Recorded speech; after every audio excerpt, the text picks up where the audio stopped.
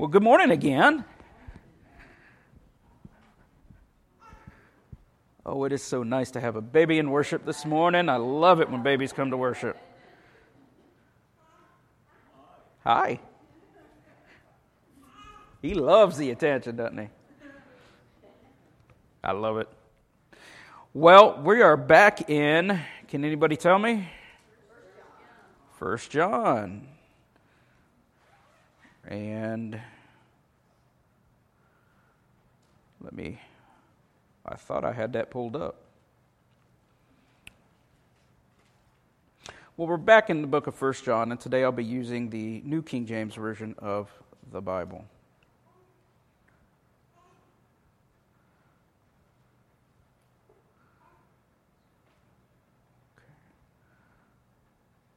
Now, today the title of the message is What Love Does. And we could replace that word love with Jesus, what Jesus does. Now, today we're talking about love, and a part of that is laying down your life for the brethren. And we'll get into that later. To that effect, I've got a story about selflessness. An American, a Frenchman, and a Canadian go on vacation to Saudi Arabia, and once there, they're caught eating smuggled-in pork chops. So they're arrested, and each is sentenced to 100 lashes by the whip as punishment. Now the officer assigned to do the whipping says, "It's my favorite wife's birthday, and she asked that I show a little compassion as I work today. I will give each one of you a wish to make this less horrible." Well, the Frenchman is first, and quite pleased with himself, says, "I wish to have a pillow strapped to my back." And after about 25 lashes, the pillow is in tatters, and he's still quite injured. Well, the Canadian, who's a little smarter, says, "I wish to have 2 pillows strapped to my back." And after 50 or so lashes, the pillows are in tatters, and he is still punished. Next comes the American, quite put off by this whole ordeal. He's surprised to hear that despite the animosity, this Saudi quite respects the American people. And as such, he will be offered 2 wishes instead of 1. And he says immediately, "I wish for 1,000 lashes." Well, the Saudi is taken aback. And he knew all American movies espouse selflessness and accepting justice. But he would never expect such a display here. In awe, he asks, "What is your second wish?" The American responds, "I want the Canadian and the Frenchman strapped to my back." Isn't it all about being selfless? That's just a joke. Don't worry, you'll get it when you get home. All right. The book of 1 John is one of the 5 books in the New Testament that was written by John the Apostle, brother of James, also known as one of the sons of thunder. This letter was believed to be written between AD 85 and AD 100. 1 John was written to a church or a group of churches who were in crisis by false teachers. And so, as a response, he penned 1st, 2nd, and 3rd John. All right. 1 John chapter 3, verse 10 says this, "In this the children of God and the children of the devil are manifest. Whoever does not practice righteousness is not of God, nor is he who does not love his brother. For this is the message that you have heard from the beginning, that we should love one another. Not as Cain, who was of the wicked one and murdered his brother. And why did he murder him? Because his works were evil and his brother's righteous. Do not marvel, my brethren, if the world hates you. We know that we have passed from death to life because we love the brethren. He who does not love his brother abides in death. Whoever hates his brother is a murderer, and you know that no murderer has eternal life abiding in him. By this we know love, because he laid down his life for us, and we also ought to lay down our lives for the brethren. But whoever has this world's goods and sees his brother in need and shuts up his heart from him, how does the love of God abide in him?" Let's pray. Father, we thank you for today and for your grace and your mercy and all that you have done for us, through us, around us, the people that we've been able to minister, the people that have been touched by you through your willing vessels.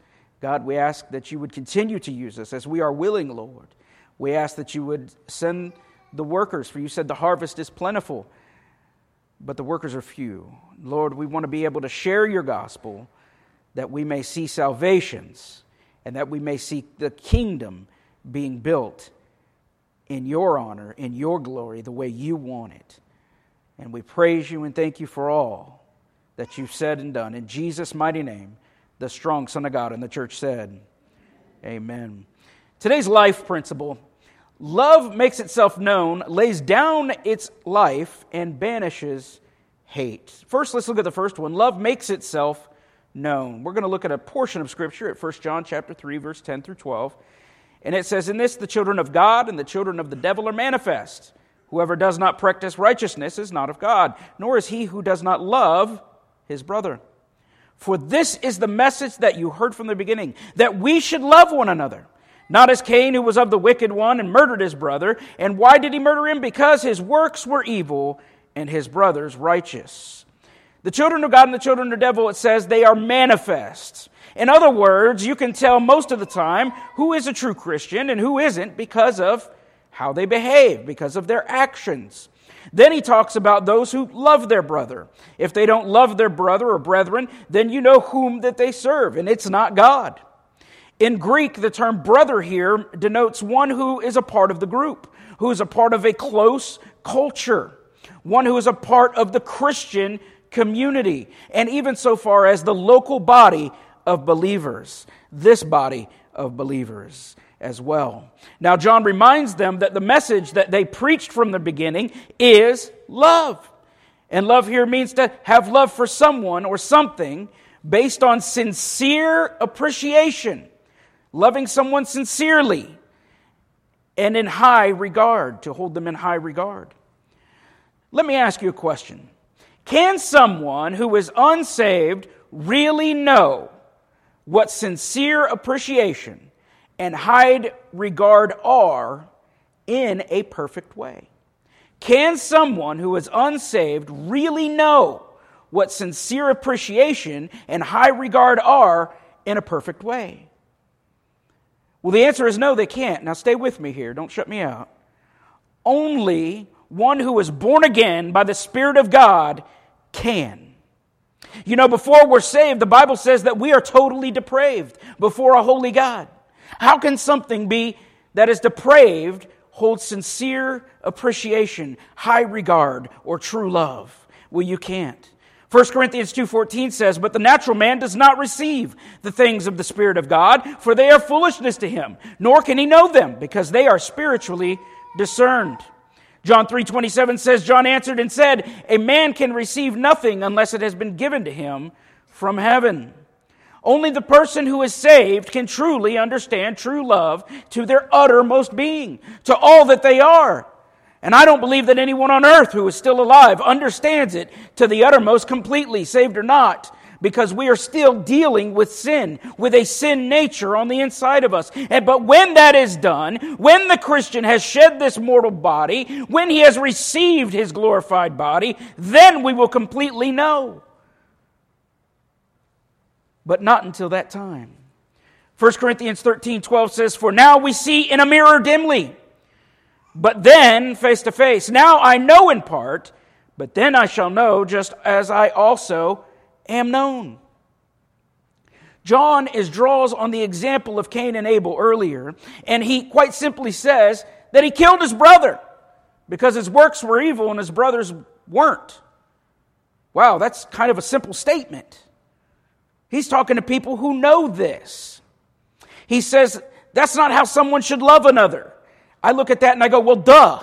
You don't kill somebody you love out of hatred. It just doesn't happen. So what's John getting at here?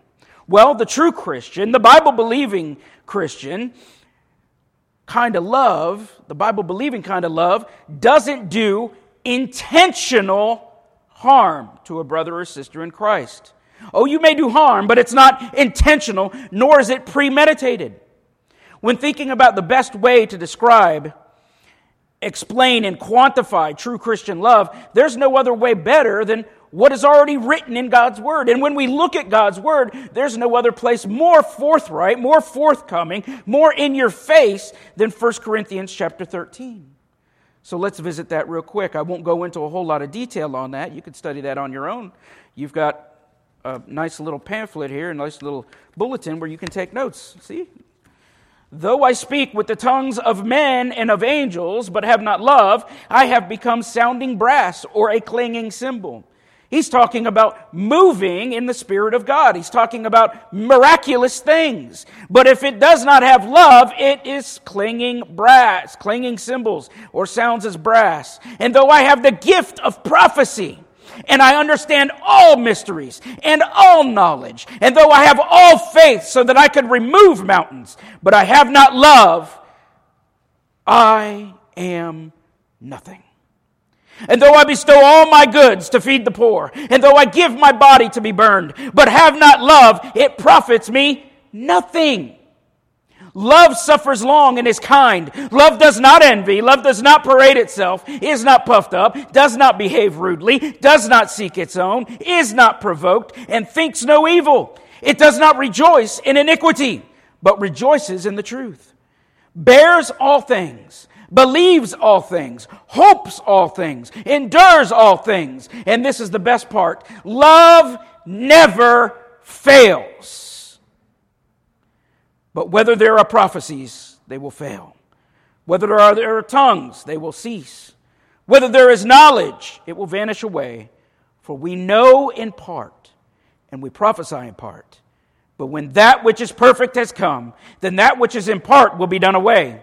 When I was a child, I spoke as a child, I understood as a child, I thought as a child. But when I became a man, I put away childish things. For now we see in a mirror dimly, but then face to face. Now I know in part, but then I shall know, just as also I am known. And now abide faith, hope, love. These three, but the greatest of these is love. Love goes beyond just the actions of a person, but it's about how they do those things, how they do those actions, their motivations. I can give everything I have to the poor, but if I'm doing it to be looked at or to make a good name for myself, if I do it in a haughty manner or look at me, look what I've done, I'm not quite honest about it. I've got my reward because it was not done in love. If I'm not quite honest about how I do it, maybe I only give part of it, but I say I gave all of this, when we really shouldn't be saying anything at all. You know what that means? It means nothing, because it is marred by sin. There's a story in the Bible about a couple who did something very similar. They sold land, and they gave a portion of it to the church, which is a good thing, right? Not a bad thing there. But they said it was all of the money they got for it. But it wasn't. Well, what happened? Well, we can find out together in Acts chapter 5, verse 1. But a certain man named Ananias with Sapphira, his wife, sold a possession, and he kept back part of the proceeds, his wife also being aware of it, and brought a certain part and laid it at the apostles' feet. And here's where the sin happens. But Peter said, Ananias, why has Satan filled your heart to lie to the Holy Spirit and keep back part of the price of the land for yourself? While it remained, was it not your own? And after it was sold, was it not in your own control? Why have you conceived this thing in your heart? You have not lied to man, but to God. The sin was the lying. And then Ananias, hearing these words, fell down and breathed his last. So great fear came upon all those who heard these things. And the young men arose and wrapped him up, carried him out, and buried him. Now, it was about 3 hours later when his wife came in, not knowing what had happened. Now, see, if that had been my wife and she hadn't seen me for 3 hours and didn't know what was going on, she'd be steaming mad when she got there. Of course, they didn't have cell phones back then, I'm just saying. So, his wife comes in. She didn't know what's going on. And Peter answered her, tell me whether you sold the land for so much. And she said, yes, for so much. And then Peter said to her, how is it in that you have agreed together to test the Spirit of the Lord? Look, the feet of those who have buried your husband are at the door, and they will carry you out. And then immediately she fell down and breathed her last. And the young men came in and found her dead. And carrying her out, buried her by her husband. Well, at least they got to be buried together. So great fear came upon all the church and upon all who heard these things. Now, one time of a man dying, you could say that, that was a coincidence. But when the wife comes 3 hours later and it happens again, you can say, that was God. Thinking about love, got me to thinking about an old saying, and you've probably heard it. They say if you love something, set it free. If it comes back, it was and will always will be yours. If it never returns, it was never yours to begin with. And I got to thinking about that, and honestly, I got to Googling about it, and, in my thoughts, if it just sits in your living room, messes up your stuff, eats your food, uses your telephone, takes your money, and never behaves as if you actually set it free in the first place, you either married it or you gave birth to it. Right? Just to let you know, I stole that joke. All right. Hate, number 2, hate has no place in love. Hate has no place in love. 1 John 3:13 says, "Do not marvel, my brethren. If the world hates you, we know that we have passed from death to life, because we love the brethren. He who does not love his brother abides in death. Whoever hates his brother is a murderer. And you know that no murderer has eternal life abiding in him." Let's look at that first part. Do not marvel, my brethren, if the world hates you. In other words, don't be surprised if the world hates you. Did you get that part? The world hates you. Okay, good. The world in the sense of, what does he mean, the world? He's talking about the world in the sense of an economic, social, political, and spiritual things that are in popularity amongst those that are in power, who are those that are influencers around the globe. Well, who or what is currently causing all of this hatred and evil that's going on in the world? And you know what? It's even been disguised as goodness these days. Well, there's an easy answer to that of who's behind all of that. And some people don't believe he still exists, but I'm telling you, he's alive and well today, and that's the devil and his demons. He's behind those kinds of things. Ephesians 2:2 says, "In what you once walked according to the course of this world, according to the prince of the power of the air, the spirit who now works in the sons of disobedience." What an evil time we live in right now. The entire global culture calls good things evil and evil good. God's got some news for people in this world. He said so in Isaiah chapter 5, verse 20. He said, "Woe to those who call evil good and good evil, who put darkness for light and light for darkness, who put bitter for sweet and sweet for bitter. Woe to those who are wise in their own eyes and prudent in their own sight. Woe to men mighty at drinking wine. Woe to men valiant for mixing intoxicating drink, who justify the wicked for a bribe and take away justice from the righteous man. Therefore, as the fire devours the stubble and the flame consumes the chaff, so their root will be as rottenness, and their blossom will ascend like dust, because they have rejected the law of the Lord of hosts and despised the word of the Holy One of Israel."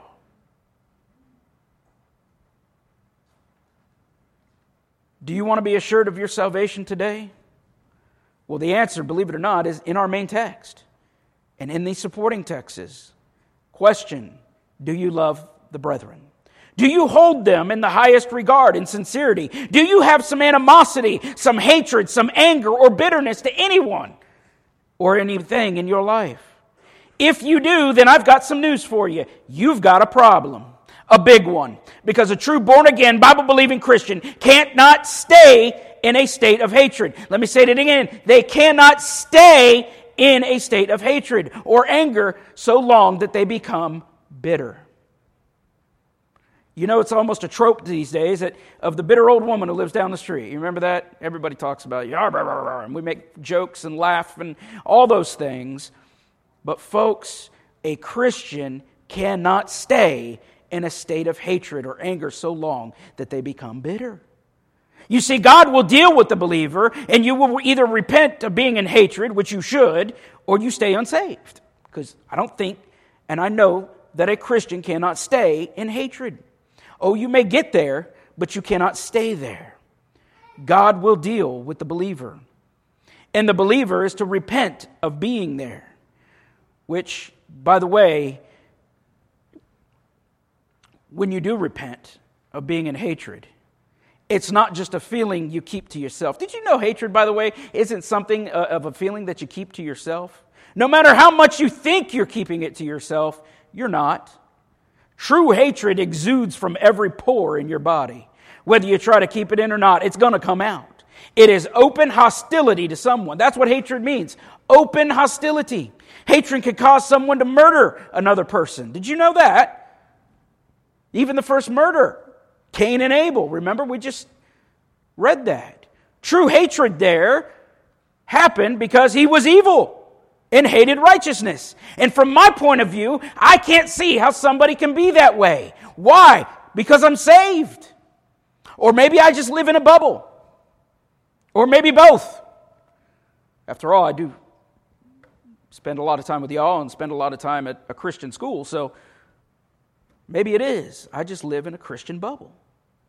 But I, for the life of me, cannot fathom people hating you just because the power of God is active and alive in your life. To me, that's something that's to be praised, but not to the evil person. John 3:19 says, "And this is the condemnation, that the light has come into the world, and men love darkness rather than light, because their deeds were evil. For everyone practicing evil hates the light, and does not come to the light, lest his deeds should be exposed. But he who does the truth comes to the light, that his deeds may be clearly seen, that they have been done in God." If you live in this state, then you do not live in God's power. That's the truth. But you are still living in death. You're heading toward an eternity without Jesus, an eternity of torture and judgment. John even appeals to their understanding of the moral law of the day of the Jewish law, telling them, which was widely believed at that time, that no murderer will make it into heaven. He puts hatred on the same level as murder. In reality, and you may not like what I'm about to say, but in reality, if you are living in hatred, you are murdering someone every day, a little at a time, yourself. Every day someone lives in hatred, turning into bitterness. They kill who they are, day in and day out. They become nothing but hatred and negativity throughout all that they do. It permeates their being and turns their relationships into rotting death. Eventually, they're left alone in their bitterness, and no one wants anything to do with them. And that's sad. They become a zombie in a sense. They lose all joy, and they seek to devour other people's lives with their bitterness. But instead of walking around saying brains, they walk around saying joy. Okay, you'll get that joke on the way home. Don't be the zombie of bitterness. Don't be this thing of death. But if that's you today and you live there, come to Christ and repent of your sins. Speaking of hatred, on a less serious note, Bob and Dan were neighbors. Now, one day they were talking over the fence, as sometimes neighbors do, and Bob mentioned his dislike for fake, rigged reality TV shows. Well, that got Dan started. And he went on for about 45 minutes on how much he absolutely hated fake, rigged reality television shows. It was so bad that Bob tuned him out. Trying to be nice, he just tuned him out.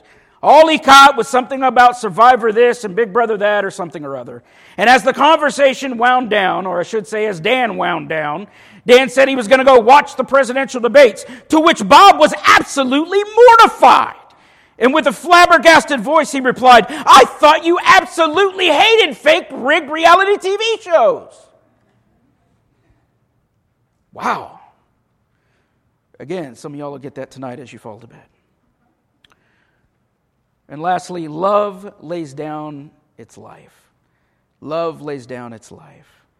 1 John 3:16 says, "By this we know love, because he laid down his life for us, and we also ought to lay down our lives for the brethren." But whoever has this world's goods and sees his brother in need and shuts up his heart from him, how does the love of God abide in him? My little children, let us not love in word or in tongue, but in deed and in truth. How does one know love? How do we know? Because Jesus laid down his life for us. And I'm not talking figuratively, I mean literally laid down his life for us. Ephesians 5:1 says, therefore be imitators of God as dear children and walk in love, as Christ also has loved us and gave himself for us, an offering and a sacrifice to God for a sweet-smelling aroma. Isaiah 53:4 says, surely he has borne our griefs and carried our sorrows, yet we esteemed him stricken, smitten by God and afflicted. But he was wounded for our transgressions. He was bruised for our iniquities. The chastisement of our peace was upon him, and by his stripes we were healed. 2 Corinthians 5:21 says, for he made him who knew no sin to be sin for us, that we might become the righteousness of God in him. Romans 4:24, who was delivered up because of our offenses and was raised because of our justification.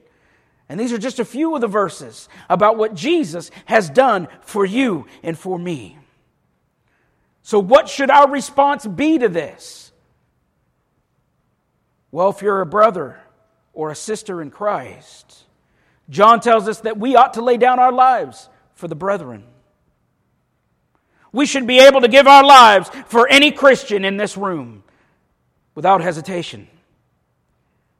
But until or unless that is required of us, John tells us how we're supposed to show that selfless love. It should be easy comparing to dying for somebody, shouldn't it? 1 John 3:17 says, but whoever has this world's goods, sees his brother in need, and shuts up his heart from him, how does the love of God abide in him? That's a rhetorical question. The answer of which is that the love of God does not abide in a person who is not moved with compassion on his brother or sister to help others with their physical needs. Notice I said needs, not wants. There's a difference. There is a lot in our minds we classify as needs and as wants, but truly aren't needs. A need is something that if we absolutely do not have, we will literally die without it. A good example is medications, such as insulin. Food, shelter, clothing, they're at the top of that list too. But at the very top, above all those, is salvation by grace through faith. If this need is not taken care of, I don't care how long you live on this earth, you will spend eternity in hell separate from God and all that he has and all that he is. Ephesians 2:8 says, for by grace you have been saved through faith, and that not of yourselves. It is the gift of God. Not of works, lest anyone should boast. If you are not moved in your innermost being to help others, then may I get real with you for a minute. You may not be saved. Your heart is hardened. Now notice I didn't say that if you don't do something you're not saved. I said if the Holy Spirit doesn't move you, you may not be saved. In other words, if you don't help someone and you know you should and the Holy Spirit has convicted you to do so but you don't, it doesn't necessarily mean you're not saved. It does mean you need to repent. Because you just sinned by not being obedient to God. That hurts me. That hurts me. There are many a time I could see the Lord saying, hey, stop for that, man. I feel moved. And there's a time and I'll say, yes, Lord. But unfortunately, there's times that I have said, I don't think so.